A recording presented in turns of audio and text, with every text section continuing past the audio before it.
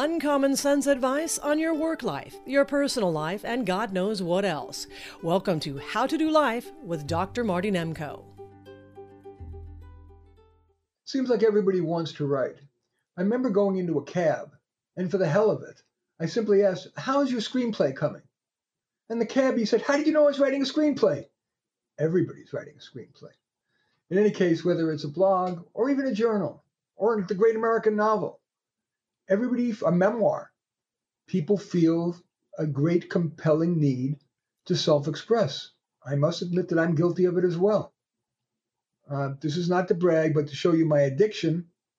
I've written 12 books and over 4,000 articles, 4 screenplays, 3 stage plays, a fat book of poems. I'm crazy, but maybe that puts me in a position to offer you a little bit of guidance. How in the world can I be that productive? Is it all crap? Well, the truth is that those books, most of them are well published. The articles are published in everything from Time to The Atlantic to U.S. News, and over 1,800 articles in Psychology Today alone. So how the hell do I get reasonable quality in minimal time?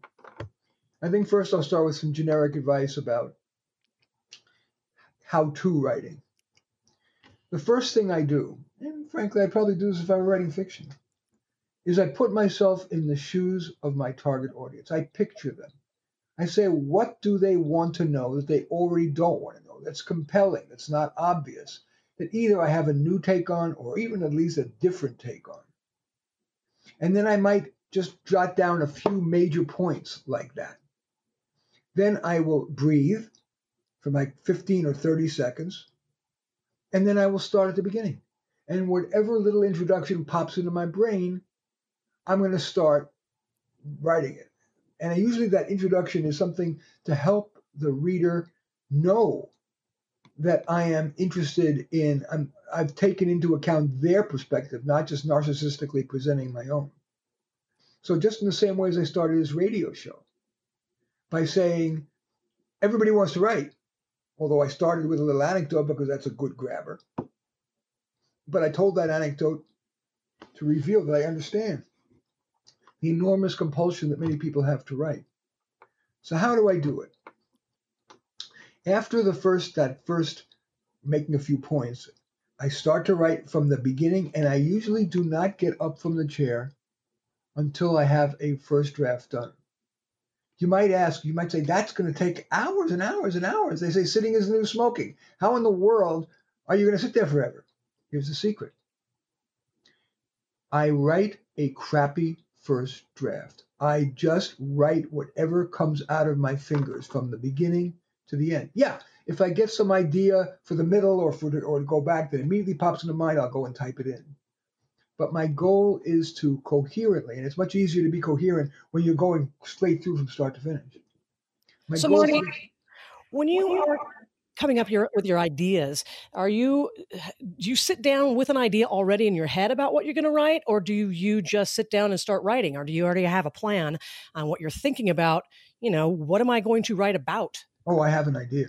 So I spend my days looking for ideas, thinking of ideas.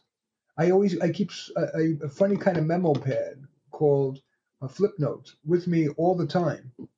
And anytime an idea pops in the head, or I speak to someone or hear something or whatever, I will jot it down.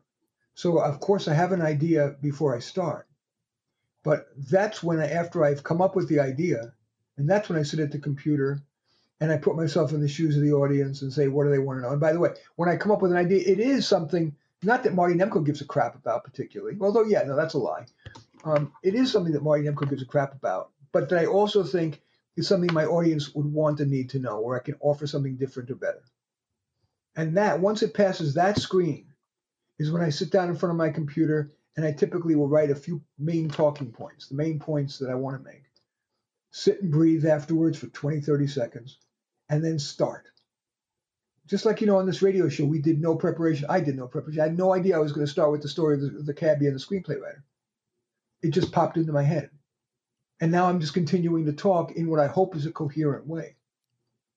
That's how I write. And then writing a crappy first draft which I can do in 1 to 2 hours for the typical length, which is nearly 500 to 800 words. That's the length that people will read. It's demanding too much of people's time in this modern video-centric era when you're writing how-to go much beyond 800 words. There's always exceptions. So I really try to say what is the essence of what I want to say in 500 to 800 words that are educational, but also somewhat entertaining, although I don't try to do ha-ha jokes. But if humor organically just comes out of my fingers as I'm writing, I'll certainly not excise that out. I'll use that. I'll stop there. Terry, do you have any questions or thoughts? Just trying to formulate. Everybody says they want to write, just like you said. But I think the hardest thing is deciding what to write. That's where do you get the ideas? How do you come up with it? Do you make it fiction? Do you make it nonfiction? How do you decide those kind of things if you're really seriously thinking about writing something? You don't even have to be that serious. You just, go through your day. And I'm repeating myself, but this is what I can only say this is what I think is the best way to come up with ideas.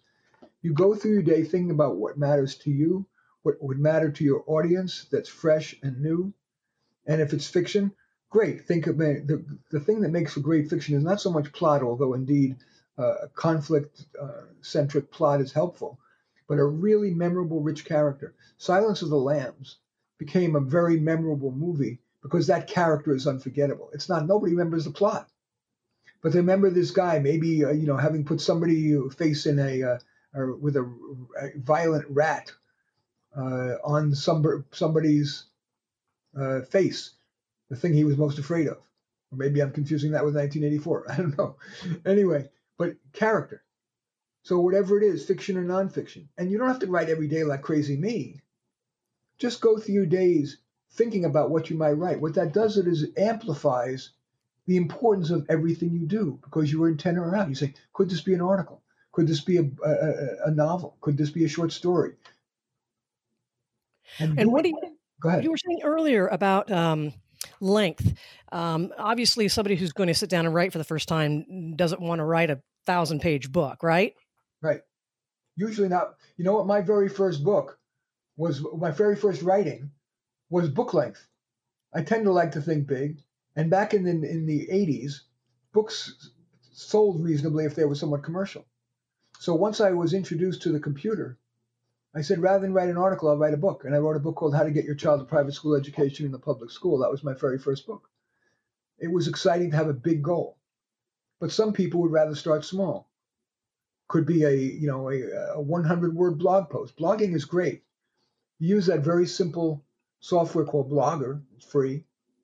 And you can instantly write your text, whether it's 100 words or 800 words, and insert video or JPEGs. You can even have multiple contributors to your blog.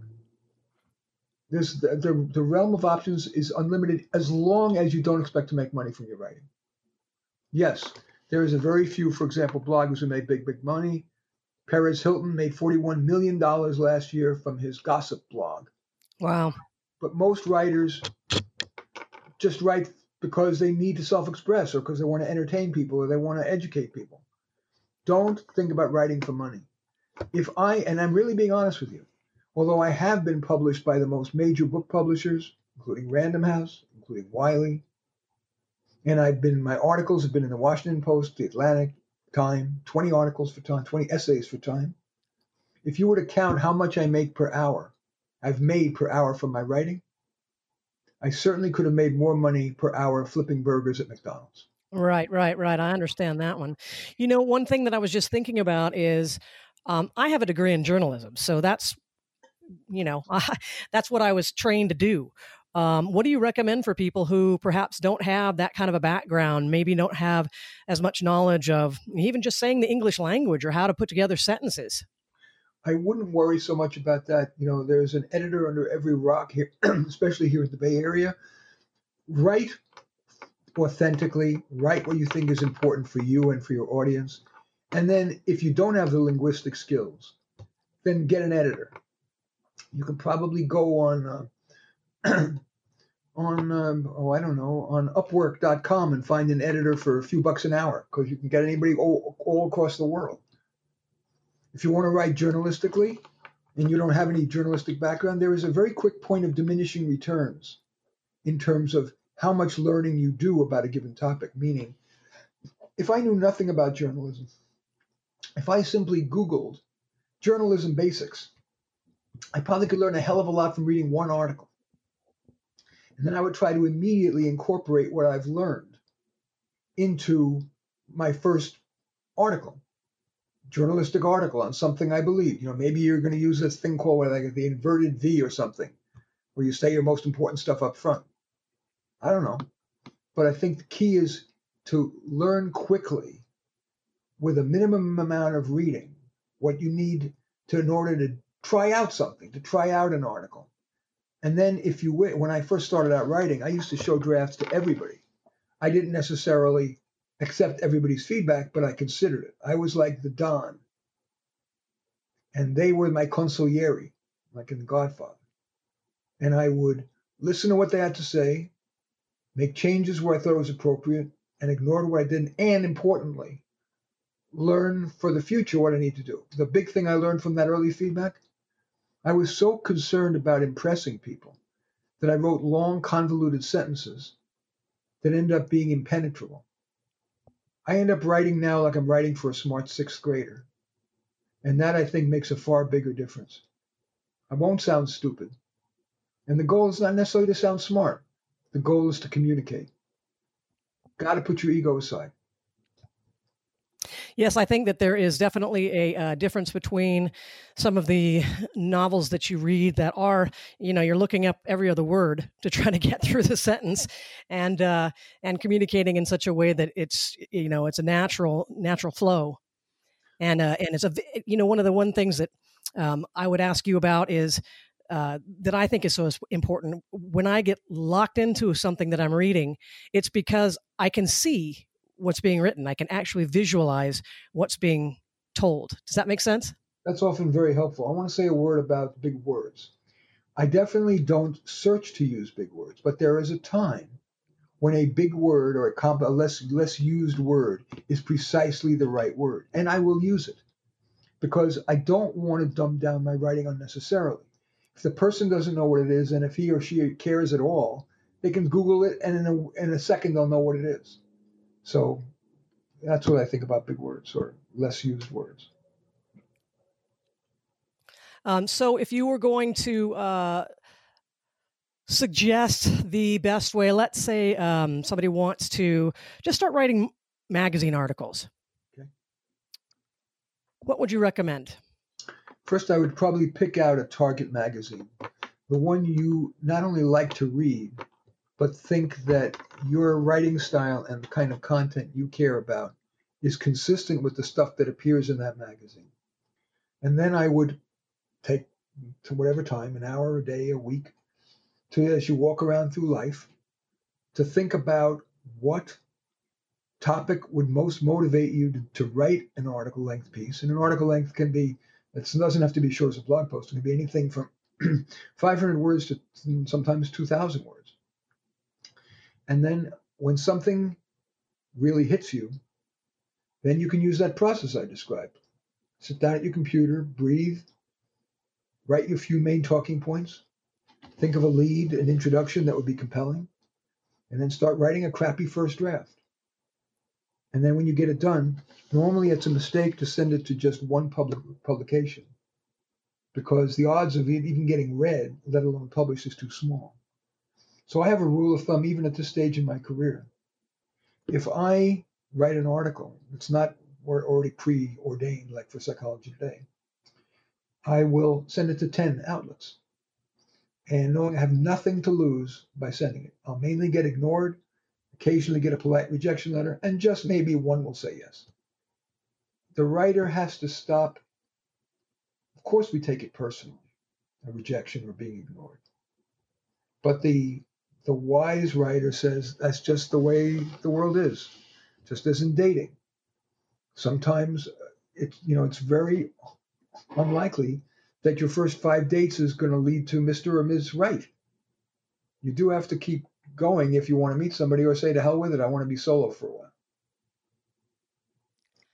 That could pretty much be said for any of this when it comes to writing, right? When you put together a book and you feel like it's ready to go, I've certainly seen that it's not all that easy to make something happen with it, although it's a little bit different today, isn't it? You can do some of your own publishing, right?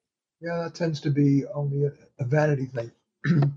The truth is, because it's so easy to publish books by yourself on Amazon, it's amazing how wonderful that platform is in terms of getting it published. Because it costs you nothing. It guarantees publication. You can design your cover, your text. You get 70% of the royalties. It's a wonderful, wonderful. I used to call it CreateSpace. Now I don't know what they call it. But that very ease of self-publishing means that the odds of anybody reading it, unless you're really a good marketer or already have a huge fan base, is very small. So I've given up on writing books. I've decided that the risk-reward ratio of writing a book is too great. So I write only articles and blog posts. That feels like a worthy risk-reward ratio. Yeah, you answered my question. That my next question that I was going to ask is, how do you can publish all day, but that doesn't mean anybody's actually going to pick it up and read it or buy it. You have to get out there and promote it, right? Yeah, today that doesn't mean so much getting out there and signing books. I remember flying to Minneapolis to do a book signing at a Barnes and Noble, and there were 4 people there. Today, marketing is about social media, getting buzz, sending excerpts of your book to very popular bloggers, sending to 50 or 100, hoping that somebody will republish it. Even book reviewers. If you're self-published, they're not going to read it. No book reviewer from the New York Times is going to read a self-published anything. So, writing's benefit lies almost exclusively in the process. My first book, I was so obsessed with getting it done that all I could think about was getting it done. But once it got done and the box of books came and I opened it up, it's like a moment of pleasure, just one moment. I had spent a year killing myself to write a good book. And then I only had a moment of pleasure. Well, since then, I've changed. I try, and I'm not always successful, but I try to enjoy the process. Think of it as a series of problems. Yes, picture getting it done, but enjoy every part of the process, from walking around thinking of topics, to coming up with my major talking points, to coming up with an interesting introduction, a series of puzzles, and then not making it too hard. If I insisted on perfection or even excellence in the first draft, it would be painful. So I make it easy by just writing a crappy first draft, whatever comes to mind, knowing I can go back over it again and again if I want to, and that's infinitely easier. After I've got a crappy first draft, which is the hard part, to get something down, I then go over it again. I go over it, and I look merely for what jumps out at me as easy fixes. And I make those changes. And then I go over it again, and again, whatever jumps out at me. It's like when you're cleaning a room and you've cleaned up some of the stuff in the room, you notice new things. You don't have to look hard for it. They just jump out. And so that's what I do. I typically will review that crappy first draft 5 to 8 times before submitting it for publication. But that's not painful because it's fun to keep finding the little things to fix. You see yourself inexorably getting better and better and better. The idea of what you're saying right now pretty much should fit anything that you want to do in life that is going to take time, effort, and may not necessarily give you the financial benefit that you're looking for, but it should be something that you absolutely enjoy doing no matter what, right? Well, I'm not some dreamer. I'm a realist. And most people need to make a living. And so, most writers, even Wallace Stegner, famous Stanford, professor and famous writer, what did he had a day job. His day job was selling insurance. So you may need to have a regular job, a straight job, to give you the freedom to write, unless you're trust fund baby, you're willing to live in a terrible basement apartment with dicey neighborhood. So I'm not saying you should give it all up for your art. I think it's normally wise for most people, unless, if you've got a real launch pad. You went to Yale School of Drama for their playwriting program, or the USC or UCLA screenwriting program. Those can be a launch pad to make your writing a career. But unless you're one of those august people, you're probably, you were a star at the Iowa Writers Workshop. You're probably wise to have a day job and treat your writing like your serious hobby. And if, perchance, it takes off, and that is usually, unfortunately, going to require marketing, usually social media, Facebook, LinkedIn, Twitter, TikTok, and Instagram for younger audiences. If it takes off, great. Maybe you won't need to sell insurance. But if you have to sell insurance, it'll still try to make the most of being an insurance salesman and enjoy being an ethical, excellent insurance salesman, really listening to people's stories, which leads them to want insurance, and maybe even use that as a subject for an article or a book. That's you just read my mind. That was going to say, write about what you know. Yep, that's very helpful. People's first novel normally is at least semi-autobiographical because they do know themselves better than anybody else. And what's critical is not so much that you know the events of your life, but you know the little nuances of what goes through your mind, what inhibits you. That's what creates rich characters and enables you to have something that people will want to read. Because they don't just want to read the facts, ma'am. This is not Dragnet. Just give me the facts, ma'am. No. We want a window into someone, especially in fiction. We want a window into someone's dilemmas, inner thoughts. And because you know yourself better than anyone else, you're in a better position to identify those and, to the extent you can, be candid about them. Well, now they do have folks who obviously have a humongous imagination. If you look at some of the, like screenplays and stuff that are out there. I mean, even fiction in general. I mean, none of this stuff is necessarily real. So there's a whole other side to that too, right? Yeah, and I do think people vary in that. If that's the way your mind works, and you've always got these interesting fantasy scenarios, fine, maybe you want to write fantasy. But if that's not who you are, don't force fit yourself into that. Write what naturally comes easy. I'm a how-to writer. I'm a how-to radio guy. So that's what I focus on. I do have some policy opinions, some conservative, some liberal, and so I feel compelled to write about that. But I tried to write screenplays.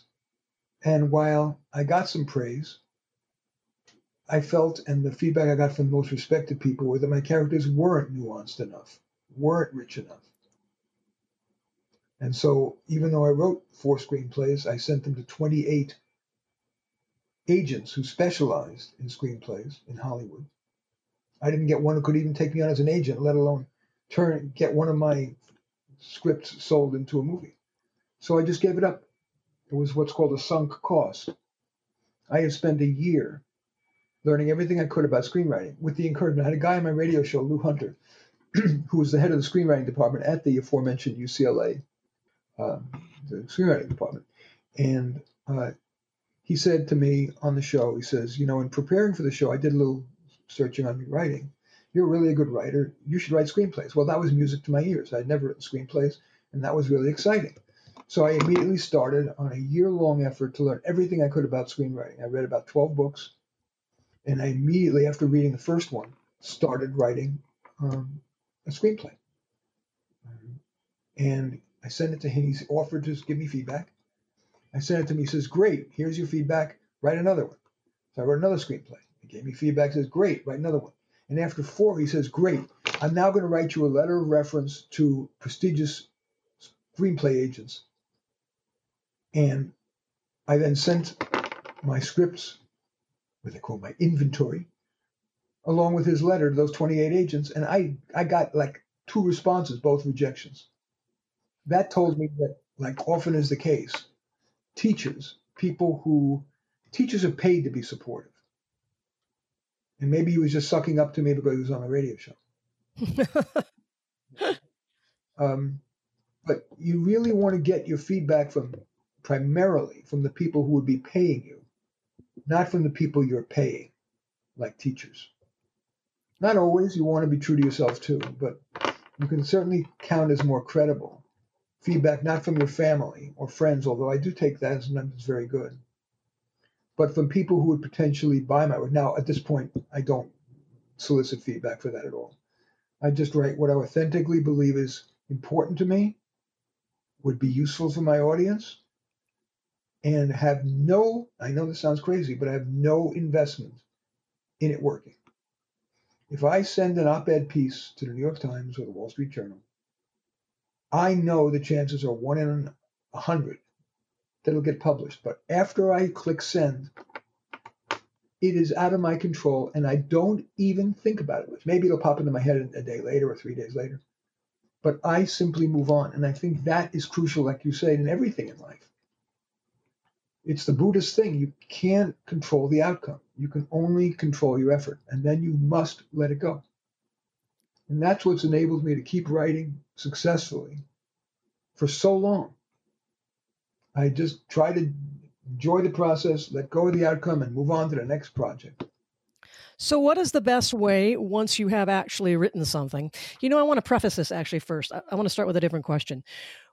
Is there a way for anyone who wants to write to find out if the topic that they have selected is something that people are interested in? You know what I'm saying? Like, before you market research, no. If your best guess is that some subset of people would be, it doesn't have to be the mass market. I mean, let's say you decide you're interested in stamp collecting. There are some stamp collectors out there. And if you've got a fresh take on stamp collecting, then write the damn article. It may not even be published, but you have something you want to say about stamp collecting. Stop worrying about the market so much. That's what I think. A lot of people think, that they don't think of it like you're talking about it right now. They are thinking that they want to get it published. That's why they're doing it. But you're giving a great example of why. Just do it if it's something that you love to do, and you never know. And you have a better chance of getting published in stamp magazines than you would in getting it in the Time magazine. Right.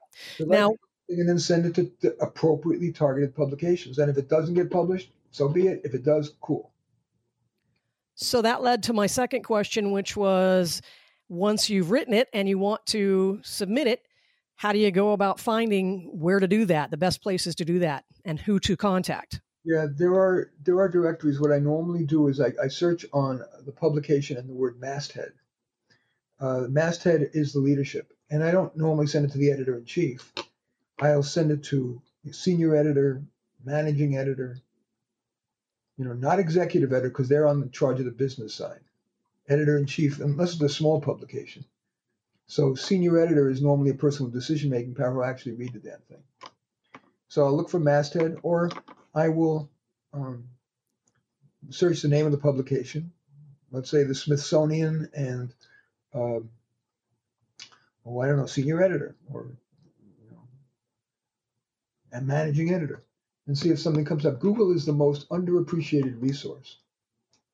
It's free, it's instant, and it curates billions and billions of data points. Don't ignore Google. It's amazing. Once you have, let's say you have someone actually says, okay, yeah, great, I'm going to take your article. It's whatever magazine, travel magazine or something, and you've done a travel article, and they accept it. What is the business side of that? Are you considered a 1099, or how does that work? Absolutely, you're a 1099. The question is how much to ask for.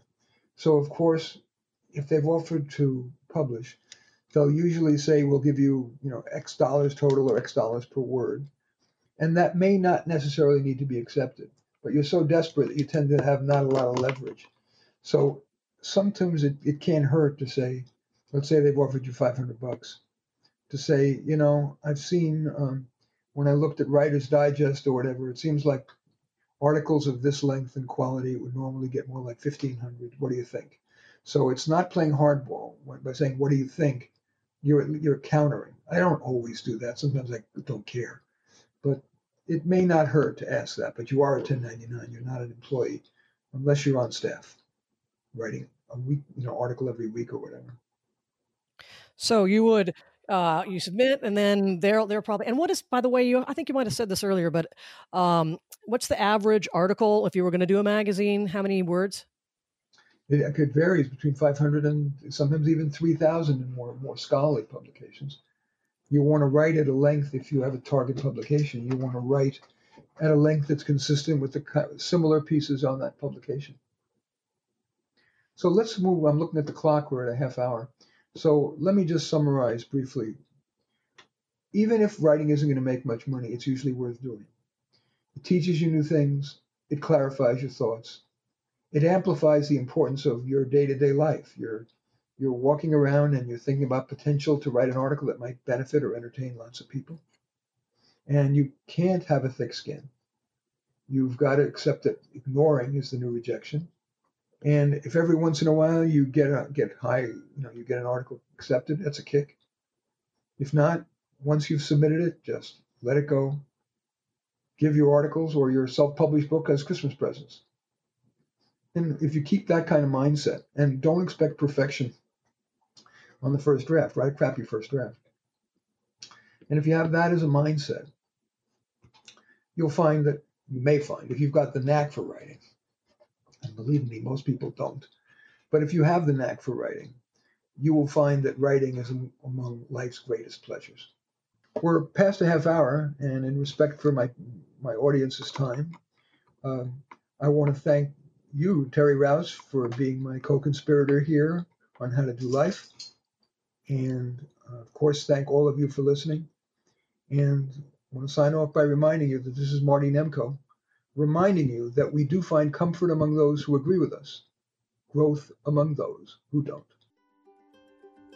You've been listening to How to Do Life with Dr. Marty Nemko. For comments on the show or to consult with Dr. Marty Nemko, his email address is mnemko@comcast.net. Post-production of How to Do Life by Terry Rouse. Music by Blue Dot Session. Thanks for listening.